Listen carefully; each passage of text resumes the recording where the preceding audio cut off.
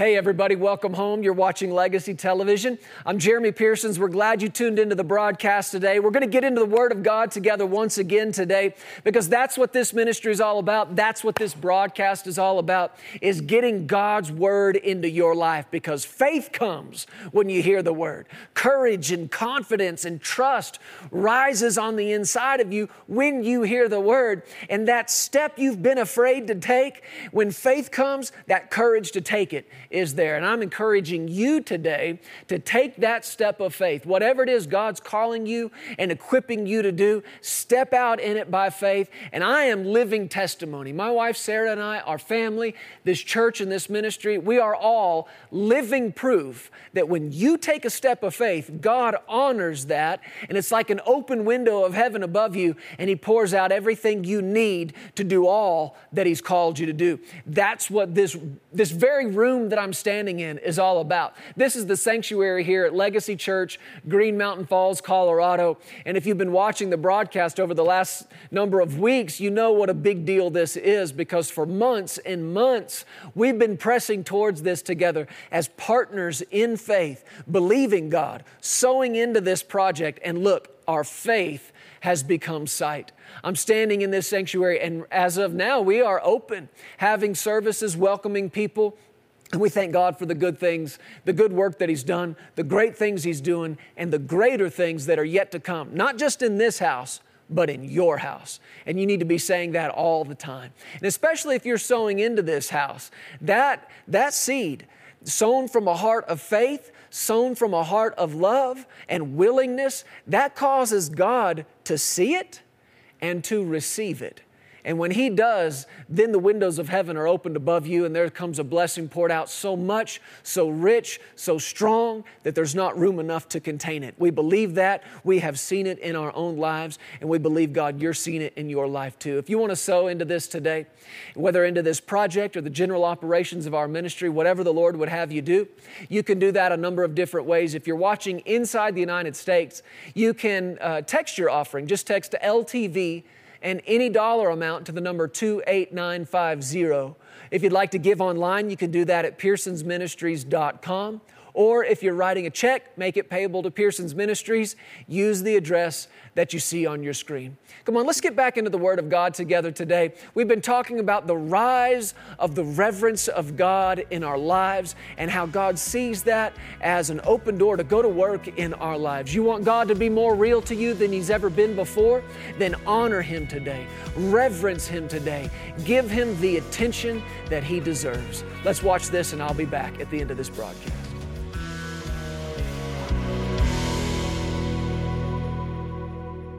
But chapter 10, verse 1 says, Then Nadab and Abihu, the sons of Aaron, the ones who just a chapter or two before, God had said, separate, anoint them, put them in this office, gave them a place of leadership. What'd they do? In response to all this fire, it says, each took his censer and put fire in it and put incense on it and offered profane fire before the Lord. Notice this last line, which He had not commanded. What's happening? Somebody's taking ownership. Somebody's feeling some liberty, right? Somebody's capitalizing on the moment. Man, look, we got God in this place today. The fire's coming and the offering's been consumed. And you know what? Here, let's do this. Get your censer, I'll get mine. We'll go put some fire in it, right? And we'll put some incense on it. What is incense? Just something that smells good. And I don't know, maybe all the bull guts and ram guts when you set them on fire, perhaps. I don't know. Maybe it doesn't smell that good. I can only imagine. Now we know from Scripture it's a sweet smelling aroma to God, but maybe this day it's like, man, that's rough. You know what we should do? We should get some of that fire, but we can improve on this. We can improve on this. We can improve on what God said to do. So what'd they do? They went and got those censers, put some fire in it, put some incense in it. God had not commanded that. I want you to notice the result. So fire went out from the Lord and devoured them. And they died before the Lord. And Moses said to Aaron, this is what the Lord spoke, saying, by those who come near me, I must be regarded as holy. And before all the people, I must be glorified. So evidently, that's what those two boys didn't do.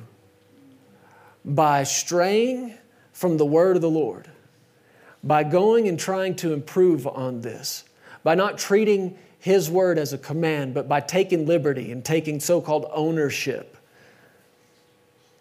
the Lord spoke and said, what they didn't do, they didn't sanctify me in the eyes of the people. He said, by anybody who comes near me, I must be regarded as holy.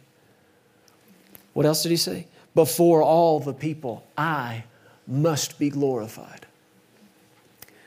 Now, for one, I'm thankful we're not seeing these kinds of things happen too much in church services where people just are consumed by the fire of God. However, the book of Hebrews does say that you and I are to serve God with fear and with reverence and a godly fear, for our God is a consuming fire. And that's New Testament.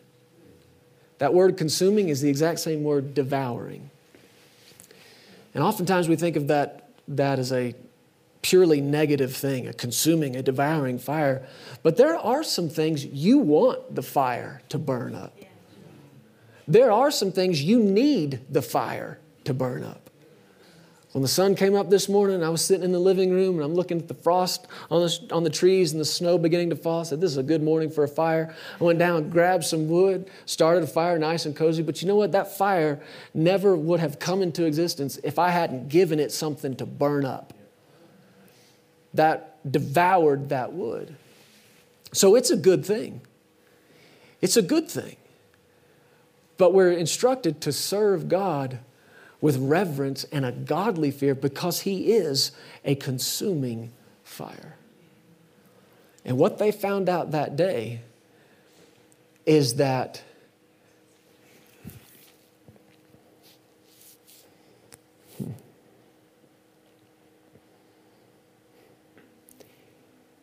you can obey God and not love Him.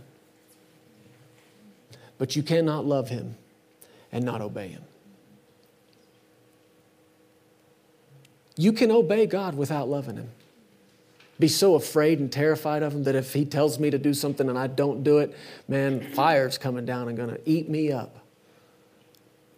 But that's not the right motivation. But on the other hand, you cannot love Him without obeying Him. Last scripture, look at this with me in John chapter 14. I feel like you need a little New Testament here. Will this help you out a little bit?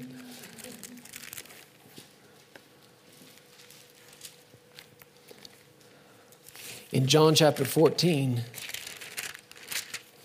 let's look at something Jesus said.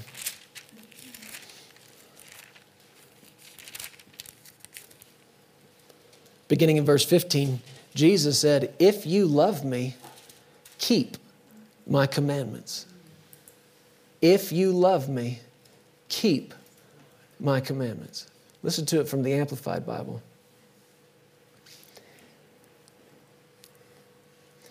He said, if you really love me, you will keep and obey my commands. Verse 21, Jesus said, the person who has my commands and keeps them is the one who really loves me. And whoever really loves me will be loved by my Father, and I too will love him. Our obedience is not to be done out of terror of God, not that kind of fear, but we obey because we love. Jesus said, if you love me, the proof of that love will be in your obedience to what? My commands. What did Moses do? Moses did as the Lord commanded him. That's you and I hearing the voice of Jesus either through His Word or by His Spirit and elevating that to the level of a command. Not a suggestion, not a recommendation, not open to interpretation. A command. He said, the person who has my commands and keeps them is the one who really loves me. Like I said to you a moment ago, you can't love Him and not obey Him. If you say you love God and you never do anything He tells you to do, you're either kidding yourself or flat out lying. Because you can obey Him without loving Him, but you cannot love Him without obeying Him. The one who has my commands, the one who really loves me, and whoever really loves me will be loved by my Father, and I too will love him. Now notice what's connected to this. And will show, reveal, manifest myself to him. I will let myself be clearly seen by him. What did Jesus say? I will make myself real. You already told me just a few minutes ago that you believed he could be more real to you today than he was yesterday, than he was in time past. How do you experience greater degrees of the reality of Jesus, the reality of the presence of God in your life? I'm talking about God not in theory, God not in tradition, God not in somebody else's words or their experience. I'm talking about God in real life, God in your life. God really in your life. You experiencing him, you hearing from him, him manifesting himself to you. What else would we want? Huh? Tell me what could not be fixed and changed and saved forever by a manifestation of Jesus. Huh?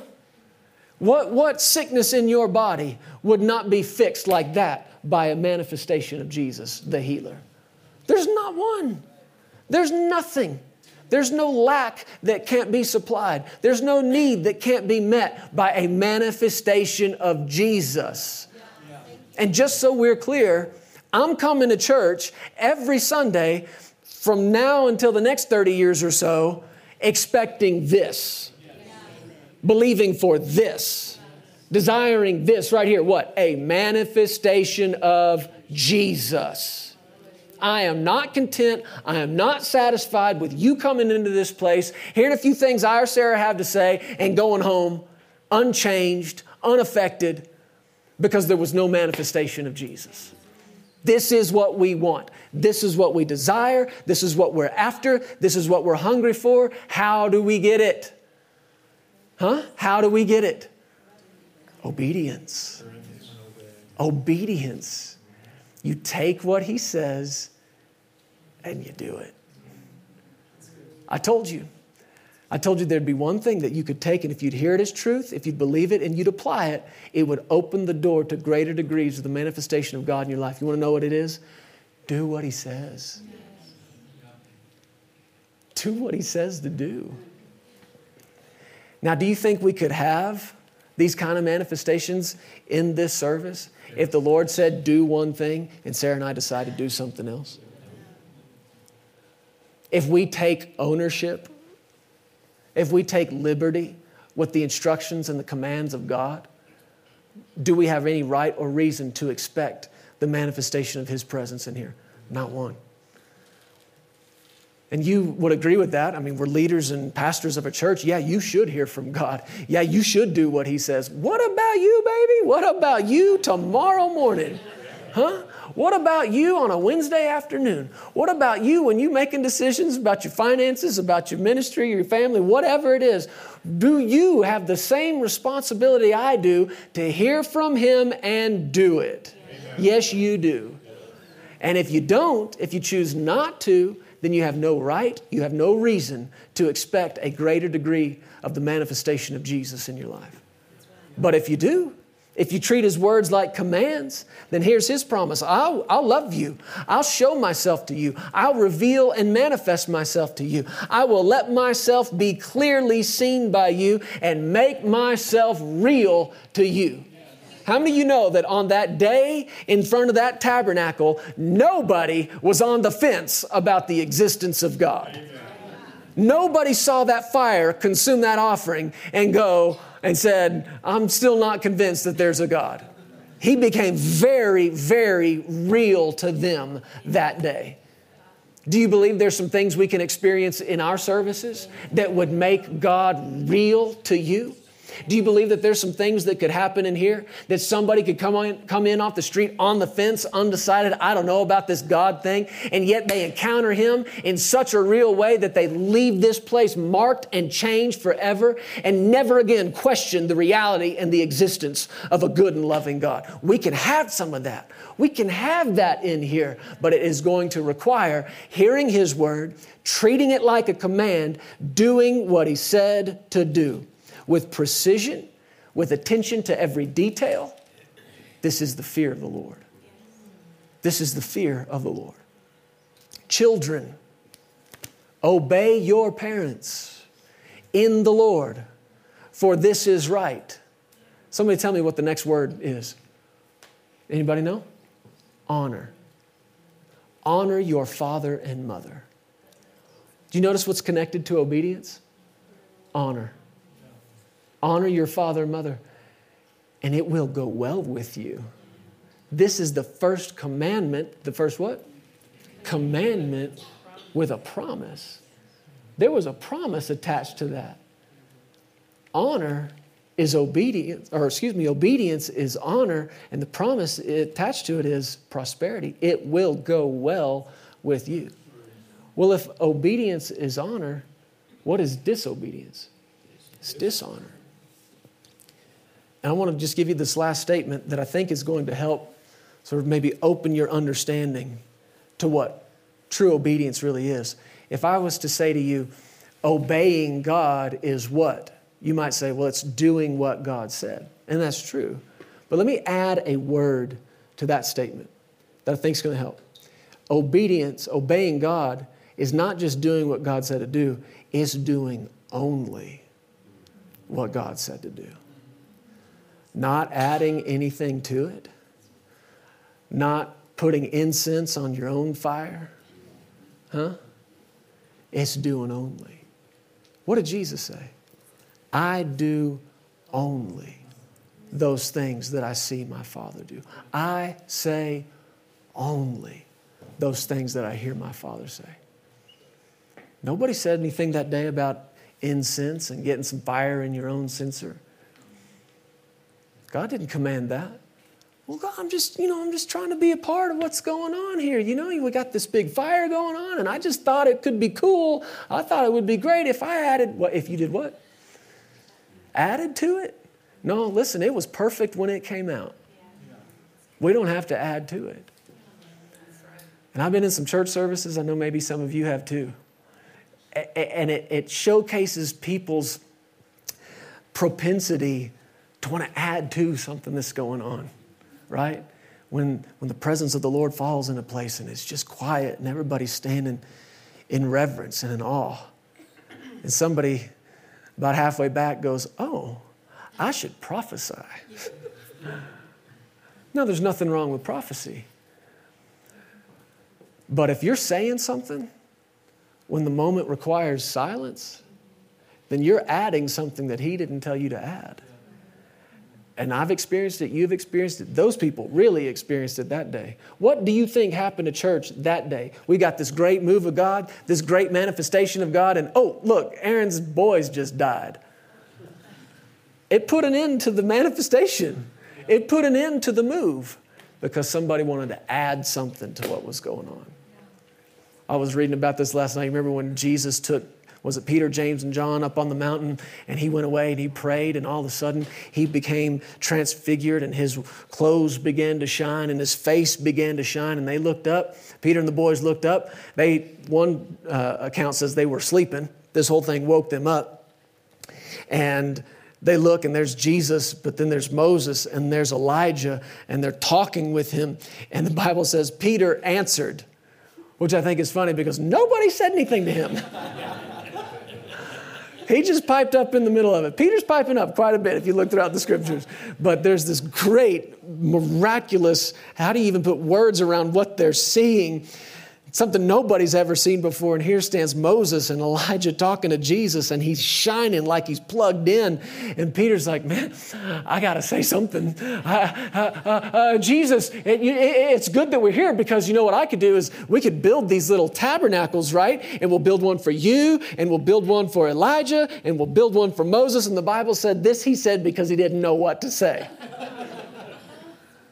And you know what happened? A voice came out of heaven. And a voice came out of the cloud and said, this is my son, hear him. In other words, shut up and listen. And you know what happened? Moses and Elijah were gone. The whole thing was over. Now, I don't know if that's because the time was up and they needed to go. They had places to be. Or if Peter put an end to that whole thing by speaking up and adding something that nobody said. God didn't say anything about tabernacles. I didn't say you build a tabernacle. You have never wasted time like you do doing things he didn't tell you to do. And he's trying to add something to this move of God, to this manifestation of God. And when we do that, whether we realize it or recognize it or not, we're being too casual. We're taking ownership of something that's not ours to own. I can't tell you how many services I've been in where the presence of God was sweet, and all of a sudden somebody thought, this is an excellent time for me to blow this shofar that I brought with me. You know what that is, that big ram's horn? No, I'm not saying there's something necessarily wrong with that, unless it's not the right time for it. And there's one way to identify, I believe, how to know the right time. And if Nadab and Abihu had just simply asked this question, they probably would have lived beyond that day. Just ask yourself, will what I'm about to say or do draw attention to me, or will it keep attention on him? That was the big problem with what they did that day. God's doing this thing, and they wanted in on it, and it drew attention to them. Ask yourself, is what I'm about to do going to keep the attention on Jesus, or is it going to make heads turn and look at me? And any time that attention is pulled away from him onto you, or even onto me or anybody in this pulpit, God can't continue to manifest in that. He said, I must be regarded as holy by anybody who comes near me. I can't share this glory. By anybody who comes near, I must be sanctified in the eyes of the people. These moments of the manifestation of God, these are not moments to be capitalized on. As a minister, as a pastor, I'd be guilty before God if we've got this outstanding move of the Spirit of God in here and people are being saved and healed and delivered. And I thought, you know what I need to do? Receive an offering. It happens. It happens. Is there something wrong with an offering? No, unless he didn't say anything about an offering. Then an offering's the wrong thing to do. How do we love God? Obey. And it opens the door to the manifestation of his presence in our lives. Would you stand up?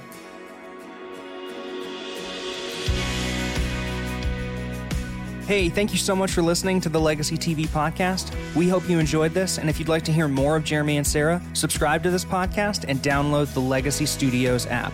From there, you'll have access to the Legacy Television broadcast, the Legacy Letter magazine, and so much more. You can also visit pearsonsministries.com to contact us directly and find out how you can get involved with everything that's happening here at Legacy Studios. Be blessed today. We love you. Remember, you are always welcome here in the House of Faith.